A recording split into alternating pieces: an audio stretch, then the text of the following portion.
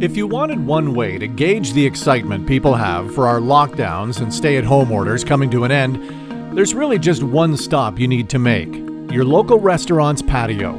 It's where you can find people doing what they have been waiting so long to do: gather with others with some semblance of normalcy. Ever since the Step 1 reopening announcement came into effect, restaurant and bar patios might just be the busiest businesses in everyone's hometowns. Capacities have been maxed out, lineups have been long and sometimes impatient, and drink trays are balanced and loaded with beer and resort-like concoctions. This is what we've been waiting for, and it's a good time to take a look back at the struggles of restaurants and to have a look forward to where outdoor and indoor dining is heading in the future. This is Patio Mania, a Blackburn news podcast looking into one of this summer's most anticipated social gathering places and where we're at with the bar and restaurant industry. Here's your host, Craig Needles.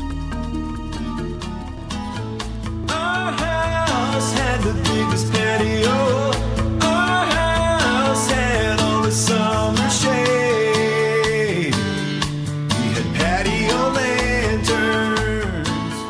Last year and a half hasn't been easy for any of us, but when it comes to how the pandemic has hit people in the pocketbook, few would argue that restaurant owners and staffers have been among those having the most difficult time. Advocacy group Restaurants Canada has said that 80% of eateries barely stayed afloat during the third wave of the pandemic in the spring. However, patios are now once again allowed under public health guidelines, which means big crowds and hopefully big profits for the people who've been waiting for months to start raking in cash again.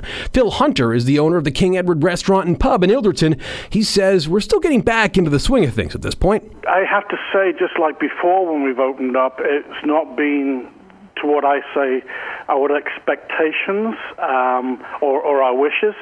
It's on every occasion that we've been through, it's been quieter than we've expected. I think people are still reluctant, and we saw good numbers on the first Friday that we were open, but then it slowed down on Saturday, and last week was okay, but certainly not as buoyant as I would have liked. And while restaurant staff were over the moon at the thought of finally being able to open, there was a lot that had to be done in order to get bars and patios ready for bustling crowds, and there really wasn't a whole lot of time to prepare. Philip Rocca is the owner of Mezzo Ristorante and Lounge in Windsor. He reflects on the busy opening weekend they had. It was pretty hectic. So we had about 5 days of getting ready to reopen. Extremely busy. The phones ringing off the hook for reservations. So it was busy. It was great to see customers again and everybody happy and the flow. We had a bunch of hiccups, which is understandable for the first day back. Everybody's a little rusty, but overall went well. Phil Hunter had a similar experience on the first day of reopening. He was busy and grateful for the support from the community. But like many restaurant owners, he could have used a bit more notice from the province. The first day that we opened following the lockdown, the Friday, and between all of the patios that we have on the Friday, I only had 2 tables available. So all in all, it wasn't bad, but it's the constant, you really don't know what's going to happen next. We've been given some very short notice reopening. We were obviously in the outset given no notice of closing.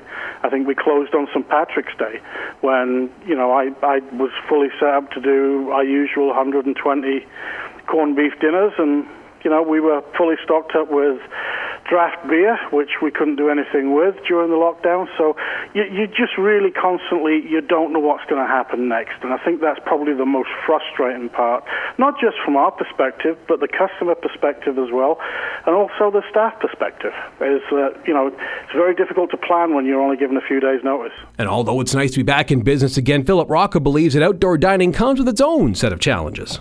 It's definitely more difficult. Last year, I remember probably three weekends that I had to call 180 people to say they can't dine because we're expecting a storm. So it's not easy. And then I had to send 27 workers home after I just paid them, to prep everything.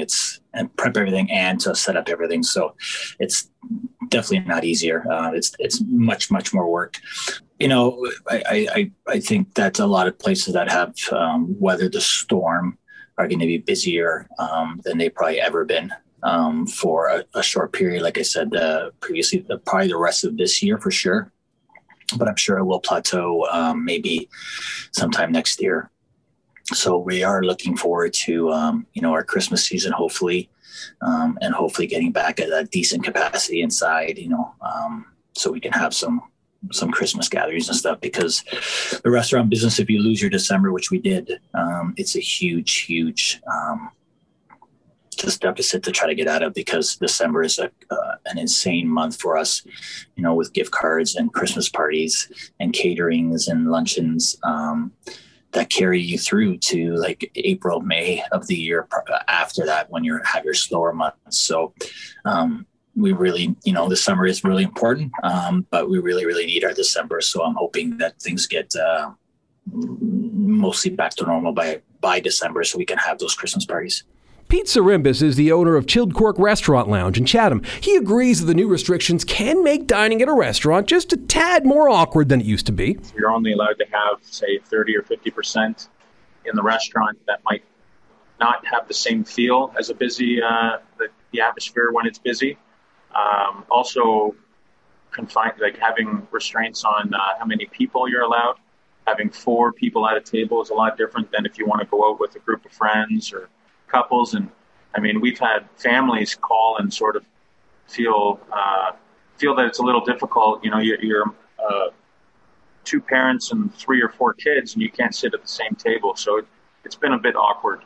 Lots of ups and downs. It was an interesting start where everything was completely unknown, and there's a lot of stress, not only on as an owner, but for the team. Laying off, the good majority of our staff was extremely difficult, and going back and forth, bringing them back on and laying them off again and then bringing them back on, is one of the hardest challenges that, I've ever been met with in the restaurant industry. However, that being said, we've done a lot of research and development. We've become more efficient. We've really listened to our guests on what sort of product we should offer, how we should deliver that product. And overall, we've improved. So we've taken this time to be very productive.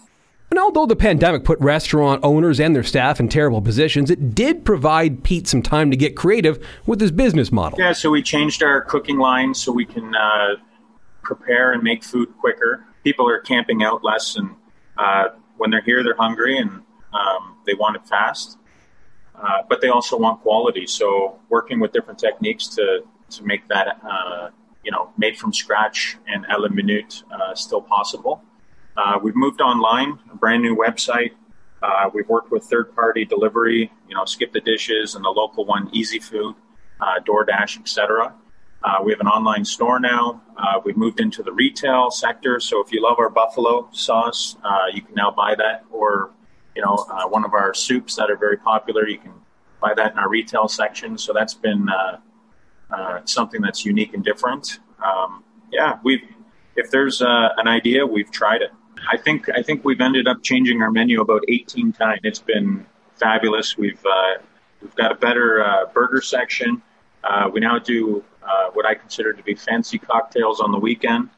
So we've really stepped up our game and made sort of small changes, which I hope have led us to greatness. While restaurants wait for things to go back to the status quo, they're also working hard to ensure their businesses can flourish if the normal we return to is quite different from the one we left back in March of 2020. I think you have to redefine a new normal after when something like this happens. I mean, I know that I'm not the only restaurant owner that's looked at the numbers and looked at the way forward. And previously we used to do what we call British hours, 11 till 11, 7 days a week, pretty much, apart from Sunday. But I don't think we will ever be going back to that kind of schedule.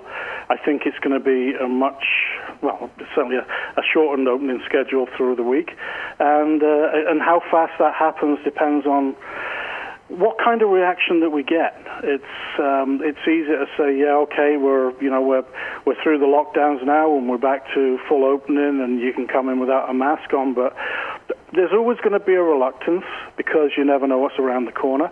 And From a business model perspective, now that we've had a chance to look at alternative business models, I think there's going to be a new normal for most restaurants. So whatever the new normal we get back to is, it could change the way that restaurants work. But the new protocols won't have an impact on the fun and the excitement of a nice dining experience. People are still going to want to go out to eat. Vito Maggio is the owner of Vito's Pizzeria and Kildare House in Windsor.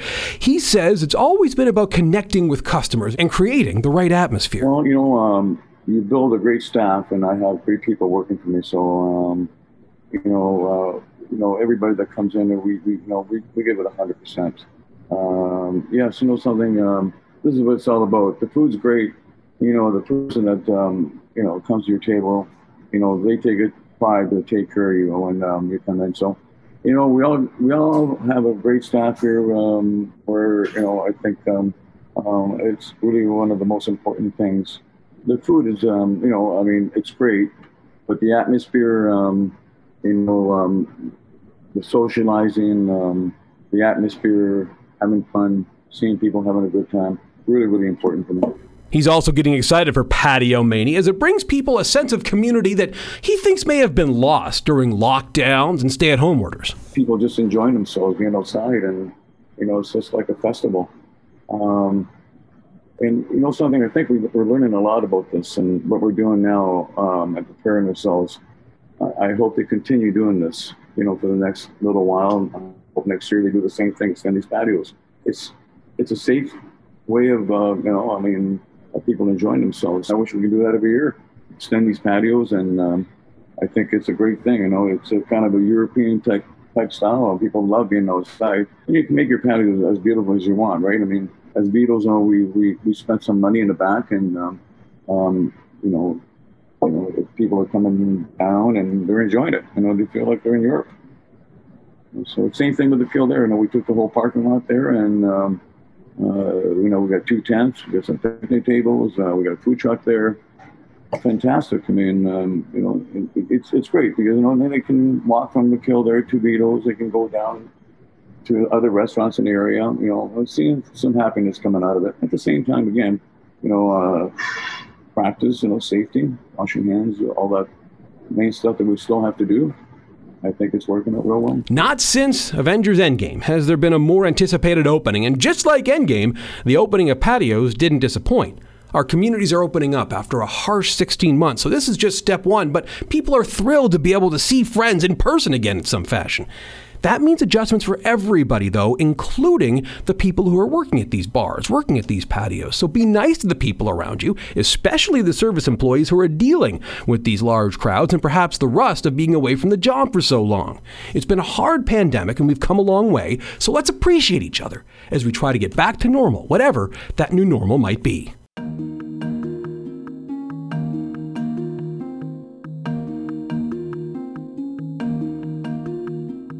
Thank you for listening to this episode of the Blackburn News Podcast. It was written by Haley Cheng, Jessica Stokes, Patrick Magermans, and Craig Needles. It was produced by Craig Needles and Taylor Dixon. Remember, you can subscribe for free to the Blackburn News Podcast at Apple Podcasts, Spotify, or wherever you get your podcasts. You can also listen at blackburnnews.com. The Blackburn News Podcast is a presentation of Blackburn Media.